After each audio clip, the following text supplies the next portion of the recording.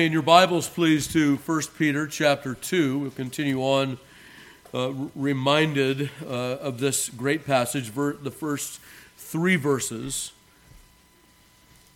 1 Peter chapter 2, verse 1. Hear now the inerrant, infallible, and inspired Word of God. Wherefore, laying aside all malice and all guile, and hypocrisies and envies, and all evil speakings, as newborn babes, desire the sincere milk of the word, that ye may grow thereby, if so be that ye have tasted that the Lord is gracious. May God add his blessing to the reading and hearing of his most holy word. Mr. Thomas Watson helps us out today. I'm always pleased when I run back to Thomas Watson to find some helpful piece of advice. His means of expression is, I think, somewhat unique to him. I think you'll find him to be very, very profitable today. So, Thomas Watson, weak faith is a growing faith. It is resembled by the grain of mustard seed, of all seeds the least. But when it is grown, it is the greatest among herbs, and becometh a tree, so that the birds of the air came and lodged in the branches thereof. Faith must have a growing time. The seed springs up by degrees, first the blade, and then the ear, and then the full corn in the ear. The strongest faith hath sometimes been weak. The faith that hath been renowned in the world was once in its infancy and minority. Grace is like the waters of the sanctuary, which did rise higher and higher. Wait on the ordinances. These are the breasts to nourish faith. Be not discouraged at thy weak faith, though it be now in the blossom and bud. It will come to the full flower. Well, I think that's very well said, isn't it? So we've been talking about Christian growth from Peter's word here. We had a couple of things last week that we did by way of brief review. We talked about tasting and dining and growing, tasting, eating, and growing, and that's what we have designed for us to understand. We have a phrase in our language. We'll take a look at, some of you families here have some young men that are growing, getting tall. They're starting to thicken out. They're where they are, if you will. I know they're probably not walking, they're running into their manhood. We look at one another, don't we, from time to time, and we say, what are you feeding him? We say that, don't we? What are you feeding him? He's growing, he's getting big, he's getting strong, he's getting tall, and all of those things. What are you feeding him? But beloved, it's the same thing here. What are we dining on? What are we feasting on? Because if we're feasting on that good word of God, that pure milk of the word, we can expect Christian growth. Wouldn't it be a wonderful thing if we might be able to look at one another and we might say, what are you feeding on? I want some of that. I want that same kind of growth. I want that same kind of maturity, that same kind of Christian love, magnanimity, adherence to commandment of God, with not just with the outward expression, but with the inward affection. What is it that you, sir, you, madam, have been feeding on that I might have some of that for myself? So we talked about growth generally, beginning last week. Then we moved on. Secondly, we looked at two particular aspects of Christian growth as they are set before us. The first was growth in grace, and the second, growth in knowledge, both from 2 Peter 3:18, his benediction to the people of God as he closes out his second epistle. We might say, if we would think about 2 Peter for a moment, and this is the advantage of being always in the Scriptures, beloved, that we can say things about 2 Peter that other people are ignorant of. What does Peter say about that particular book? I'm getting old, and so I want to stir you up by way of sincere mind to follow those things that you have heard, right? Isn't that how 2 Peter progresses? Isn't Peter talking about stirring up the people of God? And so Peter, self-conscious of his own age and ready departure, says to them, after my departure, I want you to remember these things. And what is his parting shot? 2 Peter 3:18. Grow in grace and in the knowledge of the Lord Jesus Christ. One of the greatest things that the Apostle Peter wished for the people of God was growth in grace and knowledge.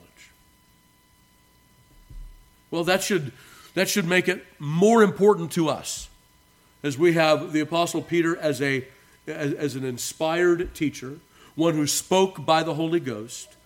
We can then understand that his parting shot to us and all of the importance that it had to him rose up out of his heart by the Spirit of God, and we should take that to heart ourselves then. That we want to grow, number one, in grace. And how did we say we grow in grace? Well, we said that growing in grace is really that umbrella that goes over everything in Christian growth, right? Everything that we talk about is growth in grace.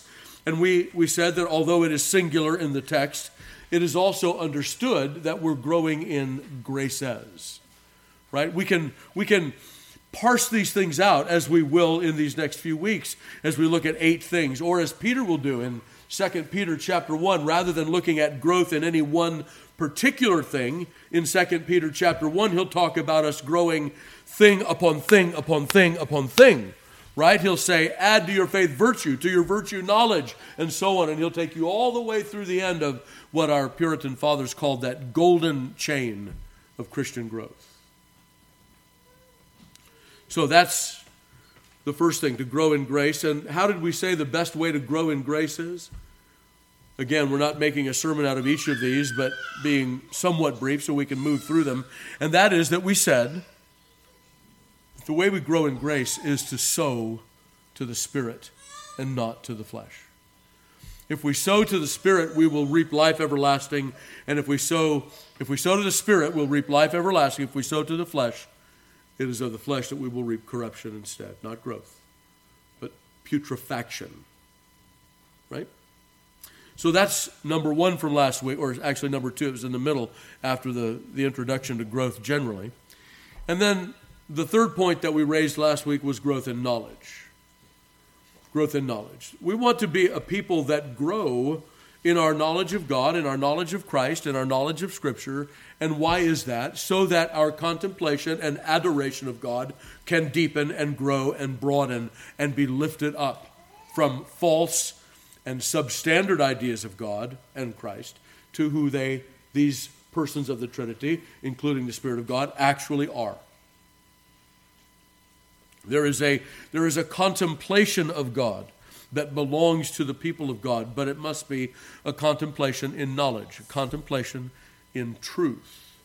We don't want by our meditations of God to bring down our knowledge. We want in our meditations to cry up our knowledge and to raise it and to increase it. And so we must stick closely to the Scriptures in that. And in every one of these aspects of Christian growth, what did we say? That it's the pure milk of the Word by which we grow. What are you feeding him? You're feeding him the Word, and that's how he's growing. And when I say him there, I mean your own heart. That's how you're doing that. So that's a review from last week. This week, we want to talk about growth in faith, first of all.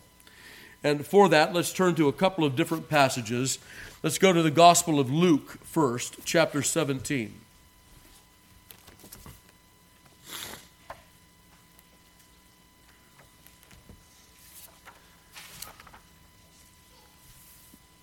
Before we dive in there, let me say something to you about our review that we do every week. Hopefully it'll be helpful to you.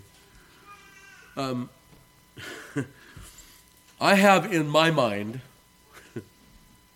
yeah, I know, it's a scary place, but I have in my mind a complete outline of where we're going here.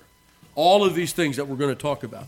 And I bring the review back to us every week so that we'll know where we are in the outline. So that we can go from one end of it to the other and understand where we are, that we might profit the more. I believe that we profit more from understanding where we are in the scope of the whole. And so that's why I bring you these reviews every week so that we'll stay in that context.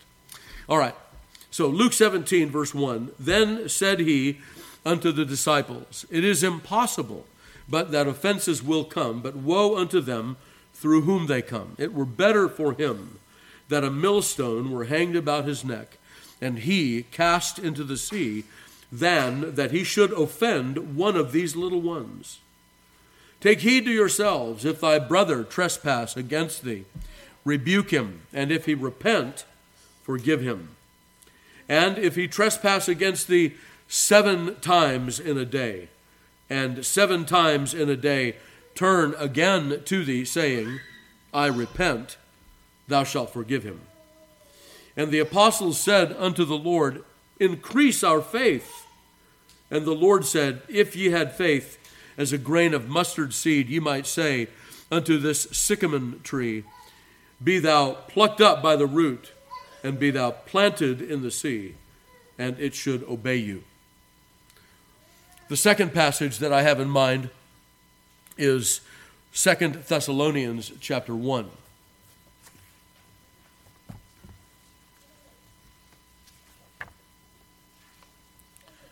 We'll begin in verse 1. Paul and Silvanus and Timotheus, unto the church of the Thessalonians, in God our Father and the Lord Jesus Christ. Grace unto you and peace from God our Father and the Lord Jesus Christ. We are bound to thank God always for you, brethren, as it is meet, because that your faith groweth exceedingly, and the charity of every one of you all toward each other aboundeth, so that we ourselves glory in you in the churches of God for your patience and faith in all your persecutions and tribulations which ye endure. Well, in those two passages we see, in the first one, we see the apostles crying out for an increase of their faith. In 2 Thessalonians chapter 1, we see the apostle Paul commending the Thessalonian church that their faith grows exceedingly. So Paul came to the Thessalonian church, preached the gospel to them. We'll remember that there was some difficulty there, right? We're in Acts chapter 17, the second missionary journey. After leaving Macedonia over to Thessalonica, which is still in Macedonia, but a ways away from Philippi. And so here they are preaching, and remember the Jews are stirred up there, and they run Paul out of the town on a rail, and Paul goes south to Berea, a little bit more east to Berea. And what do they find in Berea? That these were more noble, these Jews. In Berea, they were more noble than the ones in Thessalonica, because they searched the scriptures, seeing that these things were true. It was an interesting statement. I think Luke imbibes there in a classical understatement, because the Jews in Thessalonica became very angry, very incensed, very animated, and ran Paul out of town on the threat of persecution. And then in Berea, they were, quote, more noble. You see how Luke compares the two cities and the adherents of the ancient religion of the Jews. But notice that here in 2 Thessalonians, what we see is that the Thessalonian faith is a growing faith. It's a growing faith. And how is it growing? Well, it's growing because they are feeding on the Word of God, and that feeding on the Word of God allows them, or helps them, or strengthens them, if you will, to stand in the face of the persecution that they continue to endure. As a matter of fact, 2 Thessalonians is a lot about that persecution, especially the first chapter. The apostle will go on to assure the Thessalonians in 2 Thessalonians chapter 1 that this is a token of the righteous judgment of God, that they are today enduring persecution, that God will indeed come back, that Jesus will return, and when he returns, he will bring with him flaming fire and vengeance upon all those who persecuted his people, and those who have been persecuted will rest with Christ when he returns. And so what has this persecution done with regard to the Thessalonians? Well, they have felt the consternation, the difficulty, the affliction, the threat, the persecution. And so what has it done for them? The persecution itself, beloved, did not make their faith grow. The persecution drove them to the Word of God, where they might read of their comfort and assurance and rest in Christ. And that's how they grew. It's not just affliction. It's not just affliction that makes you grow. Oh, what doesn't kill you makes you stronger. It makes you stronger if you handle it correctly. It makes you stronger if you have the Word of God to inform you as to how to handle it. It's the carnal man that thinks, that guy that I know at my workplace, all he needs is a good trimming, and that'll fix him up. Actually, what it will do is probably harden him in his wickedness, unless he come under the Spirit of God and the influences of the Word of God to grow thereby through affliction. Yes, indeed, the Spirit of God often uses affliction. The Word of God is also the comfort of the people of God in times of affliction, that their faith might grow and increase. But we should not expect, should we? We should not at all expect that anyone will grow in faith simply by means of affliction. No. It drives us to the Word. And in driving us to the Word, it is by that Word that we grow. That's what we begin to feed upon. We have the same sort of thing happening here in Luke 17. If we turn back there for a moment. And I do want to make a brief interlude because of our contextual environment in our society. We hear much these days, do we not, about the abuse of children. They are abused in all kinds of ways. Children, hear me very, very well, very clearly for a moment here. That you are in Christian households and your parents desire to raise you in the nurture and admonition of the Lord, teaching you the truth about Christ, bringing you to church, giving you all of those wonderful spiritual advantages which always do under the Lord's hand blossom into all kinds of other advantages. Children, I hope you're thankful to the Lord for that, because there are many, can I say it again? Many children in this world that do not enjoy such things. And what are their parents doing to them? They're feeding them the poison of the world. They're mutilating them. In some cases, they're killing them. We live in an age, beloved, make no mistake, that hates children. Jesus said, "Suffer the little children to come unto me and forbid them not, for of such is the kingdom of God." Our world says, "Get those grubby little things away from me." It is as vexing a thing as we might open our hearts to, and grieve us the more we open our hearts to that truth that is evident everywhere we look. And beloved, the world is good at hiding such things by saying what? It's for the children. It's for the children. It's for the children. But they don't mean it at all. What they mean is, it's for me. Who cares how it affects the children?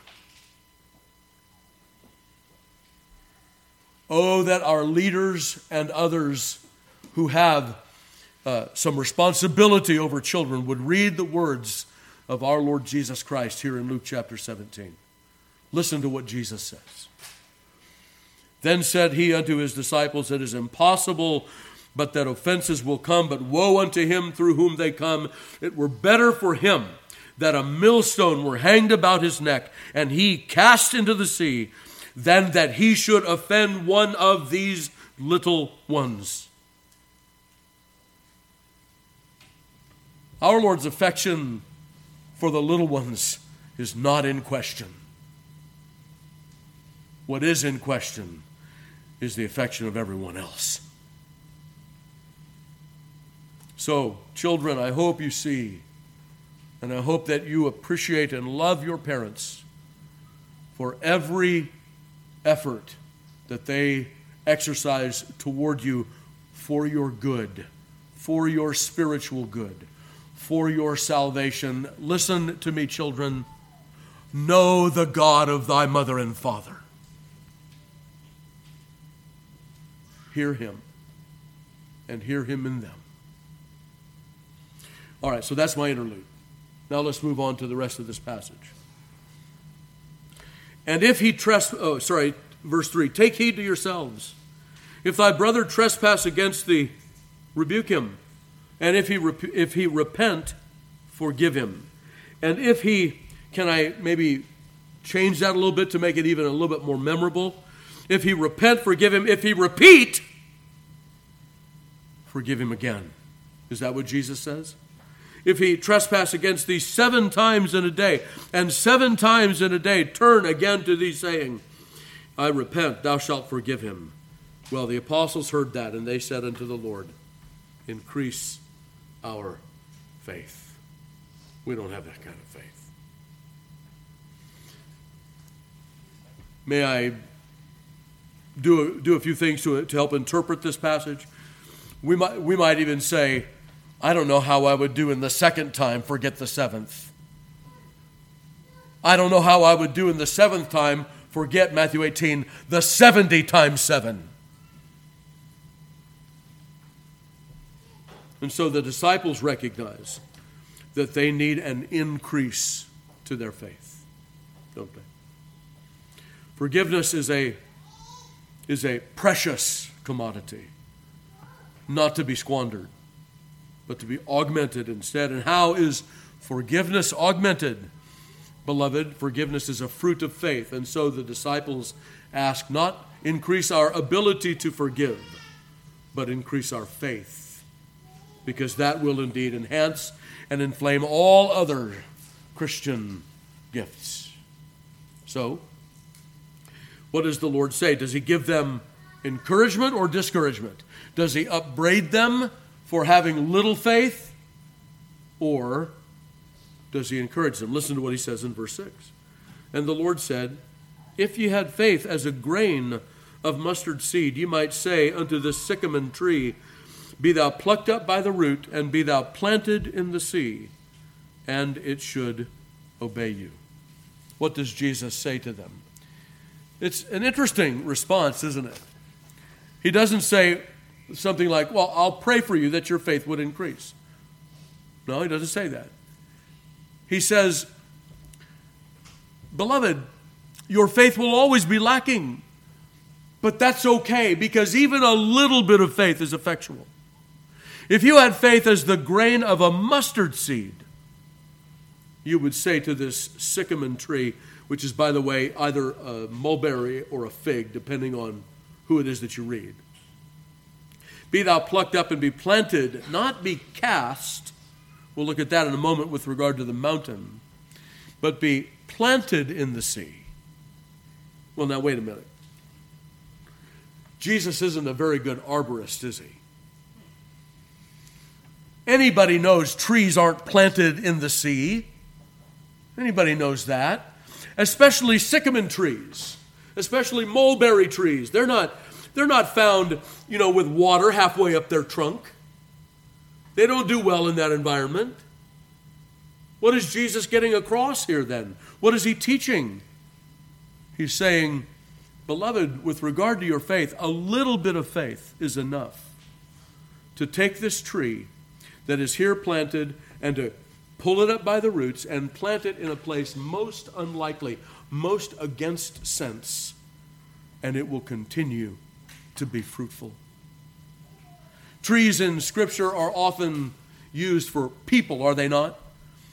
Who is the man that walks not in the counsel of the ungodly and stands in the way of sinners, sits in the seat of the scornful? What's he likened to in Psalm 1? A tree planted by the rivers of water who yields his fruit in its due season, right? When Jesus would heal the one blind man, you remember what he said, I see men, but they look like trees to me. Interesting, isn't it? And so perhaps Jesus is using that same metaphor here and saying this, that trees may be uprooted from where they are and planted somewhere else in the sea and still be fruitful. In other words, if you have just a little bit of faith, you just might see the gospel go from where it is now and be fruitful in the vast oceans of the world. That is, across the face of the deep. Did the disciples in that day have that kind of faith? Well, I don't know. They were still struggling with forgiveness of their brother. Could they have envisioned at this date in Jesus' ministry here that there was a time coming when the gospel would be uprooted out of Jerusalem and out of the Jews and planted in the sea, which is often a picture for the Gentile world? That unfruitful, unruly, dark and mysterious world would bear fruit unto God? So Jesus is stretching their faith here, isn't he? But he's also encouraging them. And beloved, I want to encourage you with this. Jesus uses the grain of mustard seed, I think, for a reason. Because Christ will speak of that mustard seed as growing, won't he?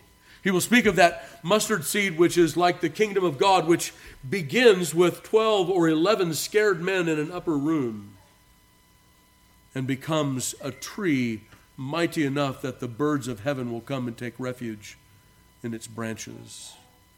That we might expect that this grain of mustard seed, this kind of faith, might have its fruit in all of the world. We might expect that, won't we? How much faith do you think you have, beloved? Well, I think every one of us would say, Lord, increase my faith.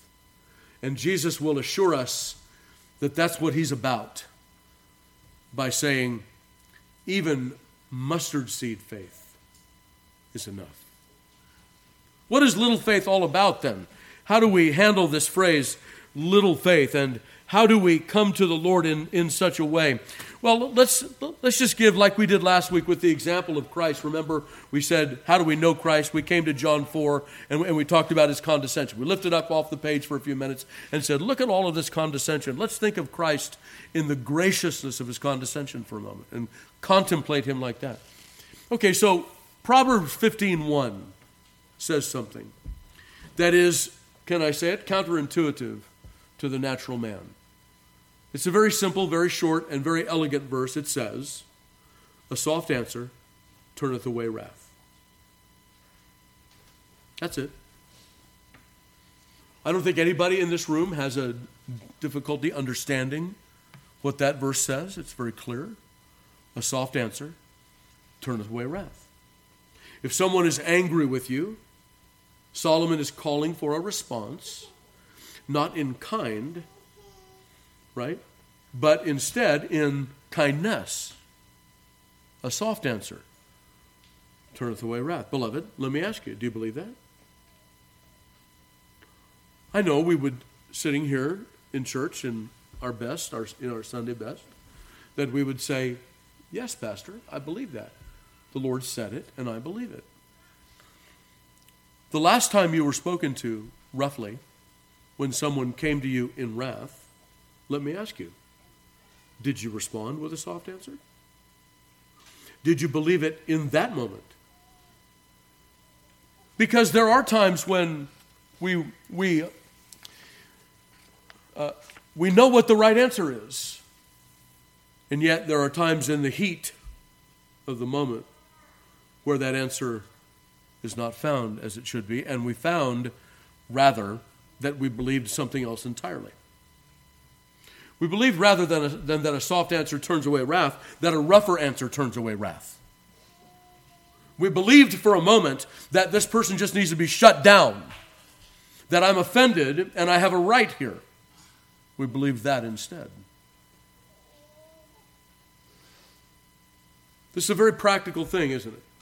We might say the next time someone speaks roughly to us, if we respond in kind rather than in kindness, we might say something like, Lord, increase my faith.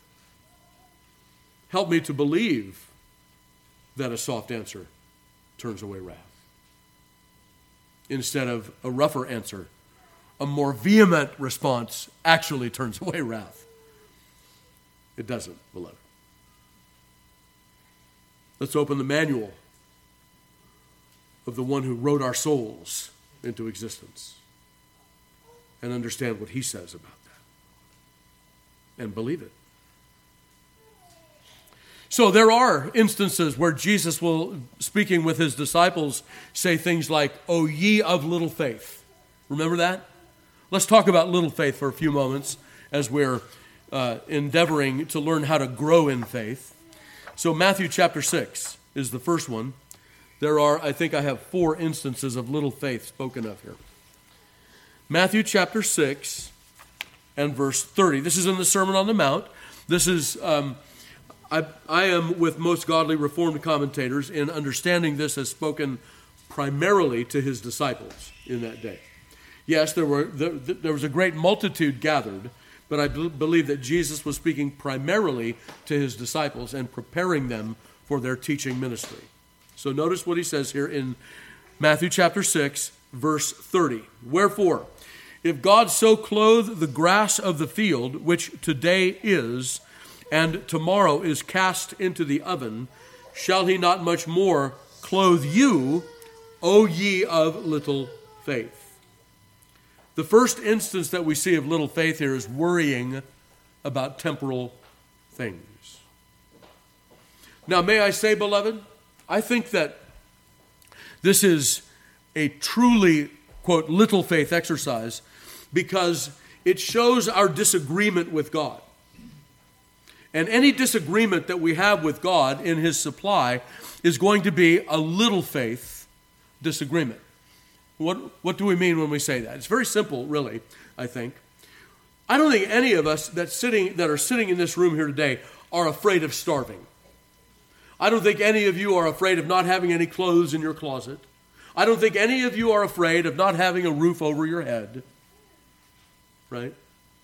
What are the 3 things that he talks about? Jesus will say, "What shall we eat? What shall we drink? What shall we put on? Wherewithal shall we be clothed?" Those basic necessities of life.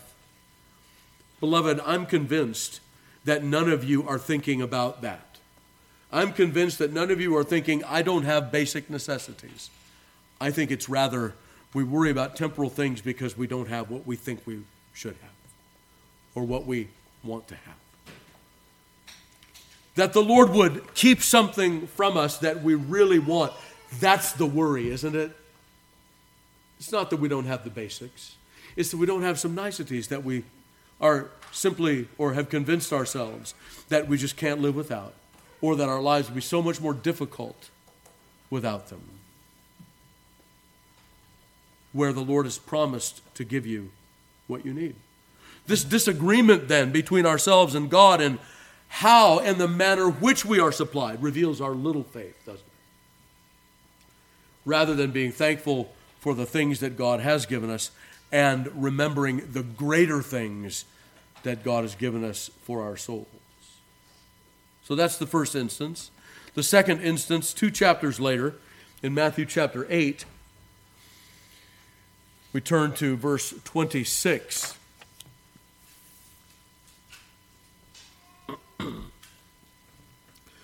We'll begin in verse 23. "And when he was entered into a ship, his disciples followed him, and behold, there arose a great tempest in the sea, insomuch that the ship was covered with the waves, but he was asleep. And his disciples came to him and awoke him, saying, Lord, save us, we perish. We perish, we might translate that in modern English. We're perishing, we're about to die. The ship's about to sink. And so Jesus says this in verse 26. And he saith unto them, Why are ye fearful, O ye of little faith? Then he arose and rebuked the winds and the sea, and there was great calm. This one might be a little more difficult than the last one.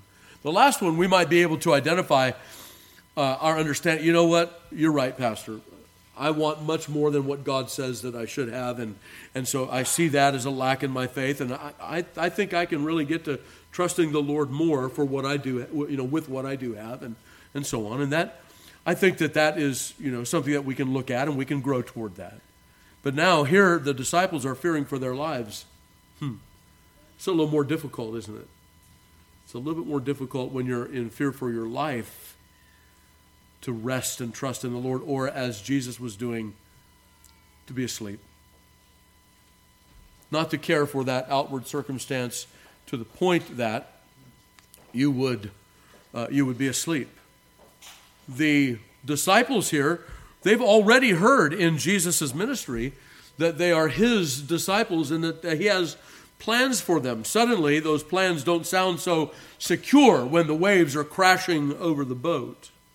Can you rest, beloved, when the waves are crashing over the boat? Jesus calls that little faith.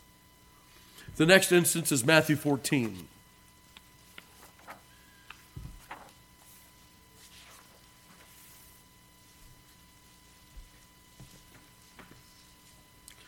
One of the more famous passages, we have a phrase that has survived in our English language that comes out of Matthew chapter 14, right? Well, when will you walk on water? Right? That's a phrase. And what does that mean? When will you be able, like Jesus, to walk on water? When will you be perfect? Who gave you your lease on things, in other words? Well, here we have Peter walking on the water with Christ, or toward Christ, in Matthew chapter 14. So, in the fourth watch of the night, I'm in verse 25, Jesus went unto them walking on the sea. And when the disciples saw him walking on the sea, they were troubled, saying, It is a spirit. And they cried out for fear. But straightway Jesus spake unto them, saying, Be of good cheer, it is I, be not afraid. And Peter answered him and said, Lord, if it be thou, bid me come unto thee on the water. And he said, Come. And when Peter was come down out of the ship, he walked on the water to go to Jesus.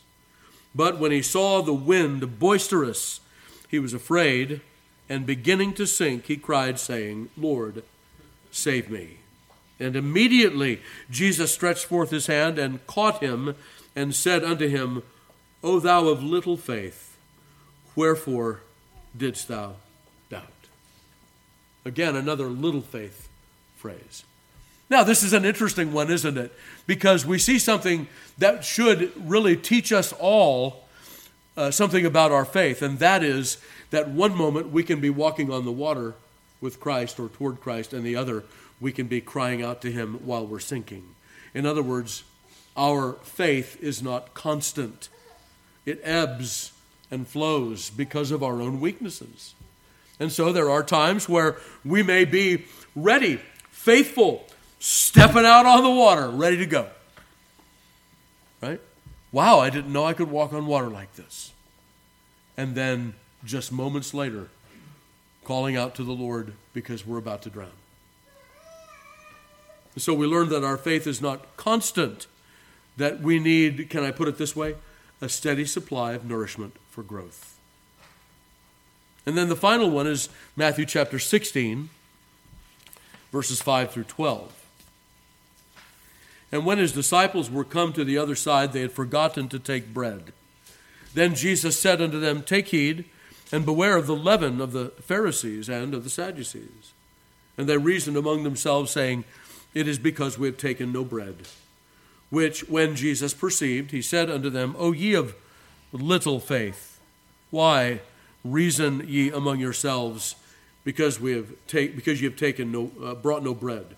Do you not yet understand, neither remember the 5 loaves of the 5,000, and how many baskets ye took up, neither the 7 loaves of the 4,000, and how many baskets ye took up? How is it that you do not understand that I spake it not to you concerning bread, but that ye should beware of the leaven of the Pharisees and of the Sadducees?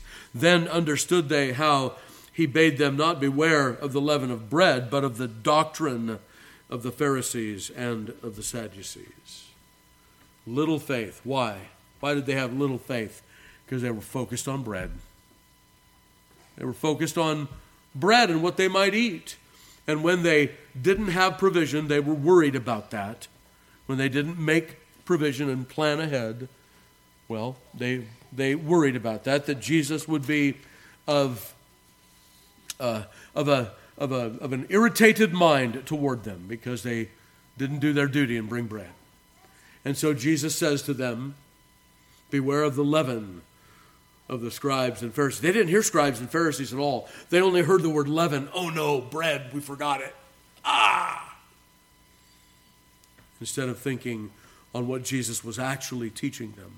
Instead of having that heavenly focus, that doctrinal focus on the leaven, the evil, the poison, if you will, of the scribes and Pharisees and how they must turn away from it. And then what does he do? He bolsters their faith and causes it to grow by reminding them of his past great works. How that when you had 5,000 that had no bread, we fed them all. And you took up 12 baskets. And when there were 4,000 and we had no bread, we fed them all. And you took up 7 baskets of fragments. How is it that you're wondering about bread? Bread is not the problem. False doctrine is. Beloved, if you want to feed your faith, it must be fed not with false doctrine, but with sound teaching from Christ. So 4 instances then of little faith that are sometimes too familiar to us, right? So there is such a thing as little faith, but beloved, may I say it this way? Little faith is different from no faith at all.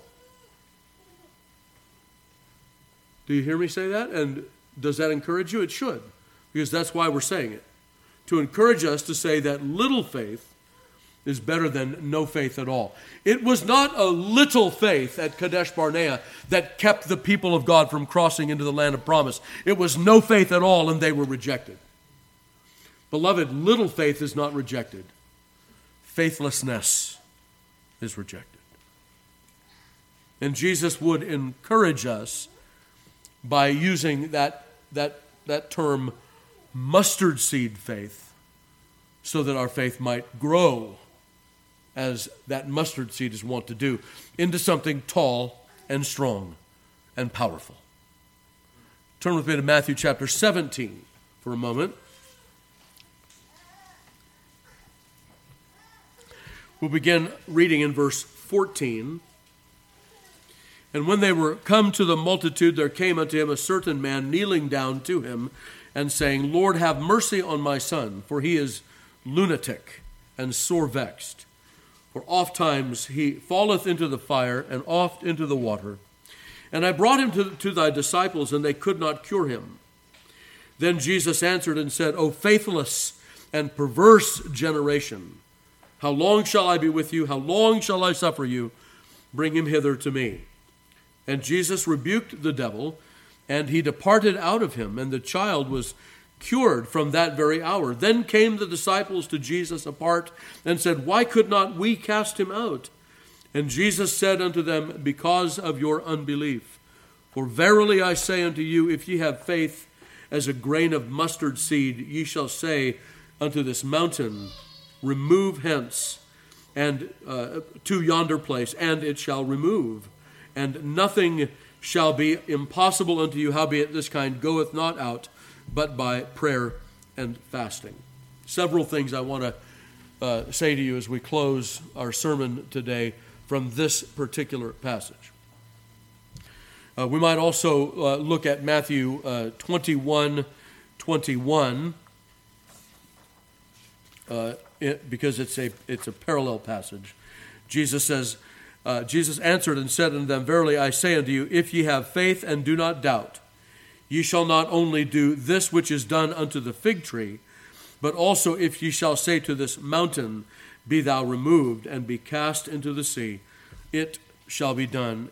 And all things whatsoever ye shall ask in prayer, believing, ye shall receive. All right. So the first was moving a tree. Now we're moving a mountain by faith. What does it mean to move a mountain by faith? What is Jesus getting at here, and how shall we understand what Christ says? Let's go ahead and clear up some doubts out of this passage first. There are those who look at this passage and wonder what is going on. Why couldn't the disciples cast out that devil? Because there were other times that they did.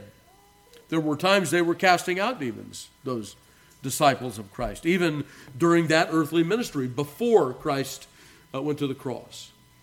So why not this one? Why not this one? Well, perhaps my answer won't satisfy all of the curiosities that come up about this passage. But I truly do think the answer is very simple. The answer is that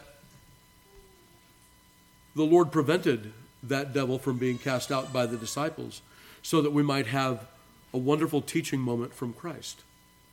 It really is that simple, beloved.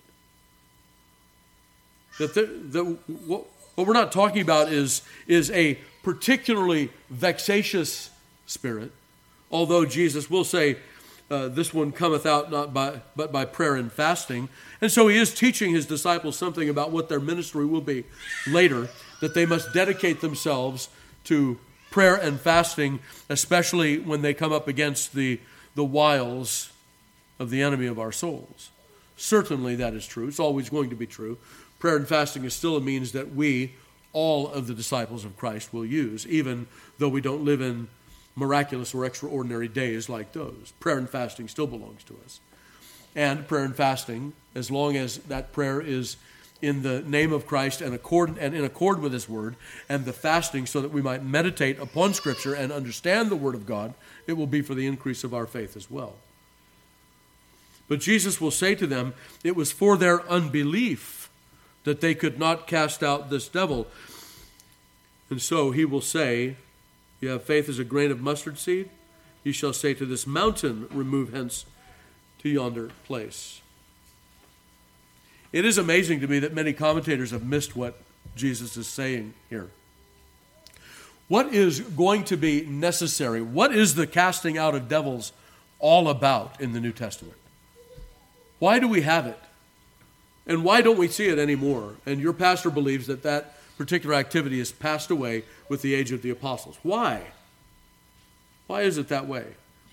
Because the casting out of devils is the sign, isn't it, that the kingdom of God has come. And Jesus will make that very plain in Matthew chapter 12. Again, we're focusing on the Gospel of Matthew today because we have so many things that help us understand little faith. In Matthew 12, Jesus will say, but if I, by the Spirit of God, cast out devils, then the kingdom of God has come upon you. This is the sign. Jesus is coming. John announced it. Jesus the King has come and is establishing his kingdom. Repent, for the kingdom of God is at hand. And as an evidence of the kingdom of God coming upon this world, the kingdom of Satan is being overthrown through the visible sign of the devils of the devil being cast out. Very simple. Okay. So how does that relate to a mountain? Turn with me to Zechariah, please. The prophecy of Zechariah, chapter 4.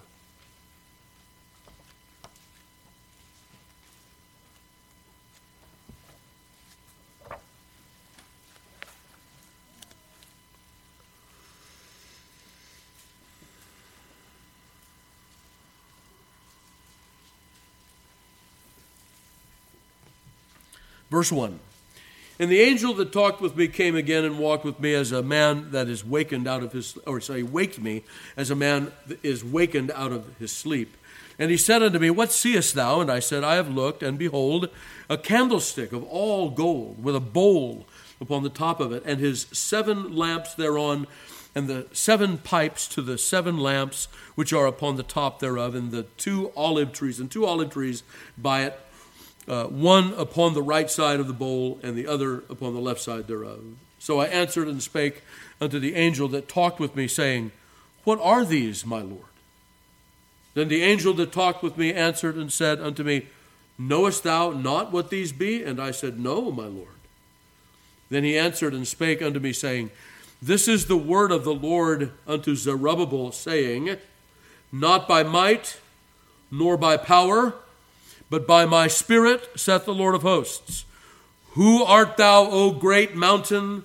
Before Zerubbabel thou shalt become a plain, and he shall bring forth the headstone thereof with shoutings, crying, grace, grace unto it. The hands of Zerubbabel have laid the foundation of this house, verse 9, and thou shalt know that the Lord of hosts hath sent me.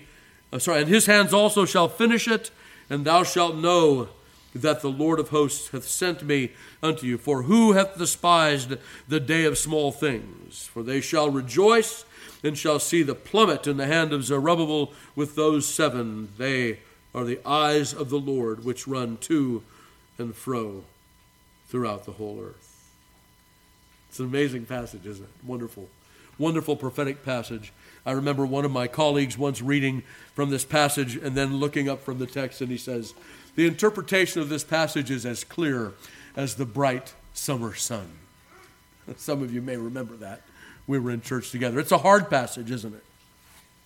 But when Jesus is speaking to his disciples about a mountain being removed and cast into the sea, he's already spoken about a tree being rooted up by what? Faith. In Matthew 17, he's still talking about faith. It was because of their unbelief that they couldn't cast out that devil. Jesus is still on the line of little faith here, and he says it's the faith of a mustard seed that will do what Zerubbabel was charged to do in the days of Zechariah. And what was that? To build the temple of the Lord. And it doesn't happen by might, and it doesn't happen by power. It happens by the Spirit of the Lord, and as his disciples work by faith on that building. Beloved, what Jesus is telling his disciples is that the kingdom of God has come, and it is evidenced by the casting out of devils, and the kingdom of Satan is going to be plucked up by the roots and cast into the sea, and that rock that is cut out of the mountain without hands will come and strike all of the kingdoms of the world, and it will grow into a kingdom that will cover the face of the world. This is what Jesus is saying here in Matthew 17. And he's telling his disciples, do you believe that? Well, we're in a day when we look around and we look at great decline from where we used to be. I wonder if it's truly decline. I wonder if it's not just making manifest that which was always there. We could perhaps debate that. You know, that the way this nation looked in the 30s or the 20s, 30s, 40s, and 50s, and then when everything seemed to fly apart in the 60s. Did the 60s really fly apart, or did they really bring to light what was already there? It's hard to say for sure. I think I'm of that latter opinion. But we look at our own nation, we look at our own society, we look even at our own state and our own communities, and we see what we might call wonderful in the sense of hard to believe, wonderful enmity against Christianity. We see things that are hard to believe that are brought to bear against the kingdom of Christ. We see weapons trained upon the church, and we might be tempted to think, will this mountain ever grow? Well, there is a difference, beloved. I said I didn't want to take one per sermon, but this one we're going to take 2 sermons. Well, okay. Because there is so much more by way of encouragement to talk to you about. What kind of faith does it take to see the mountain of the Lord rise up over all the kingdoms of the world? What kind of faith does it take? Mustard seed faith. Because mustard seed faith is better than no faith.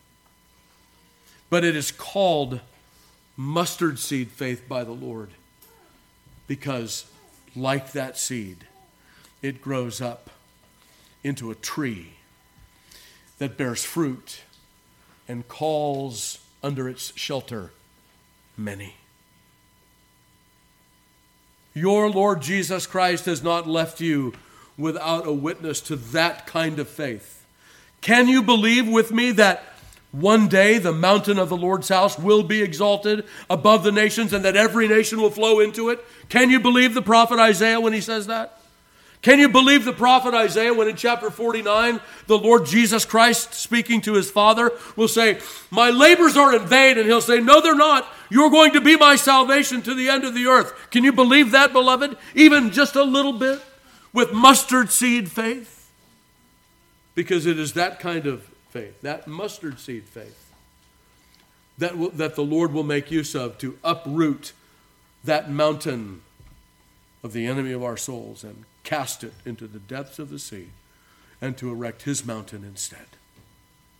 This is what Jesus is talking about in Matthew 17.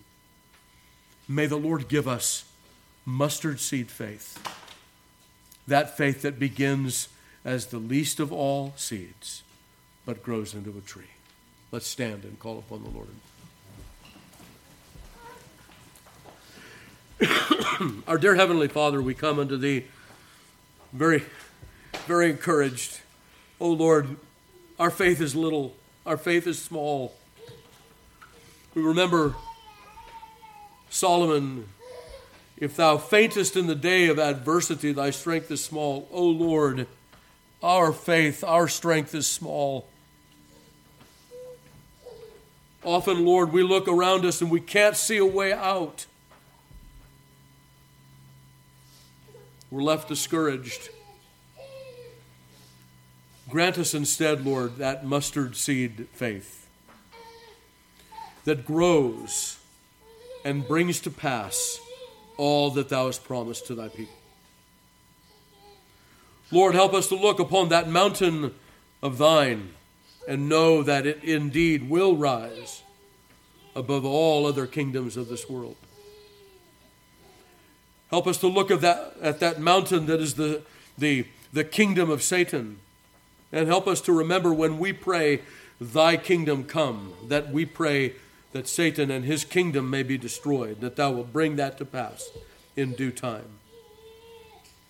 And then, Lord, grant us that faith to believe that thou art doing so in that moment-by-moment fashion, ordering all things in that best way to that grand end, and never to doubt. Help us, Lord, then, to confess our little faith unto Thee, but to remember that Thou hast called that faith not just little, but mustard seed faith, to remind us of its propensity and its potential for growth.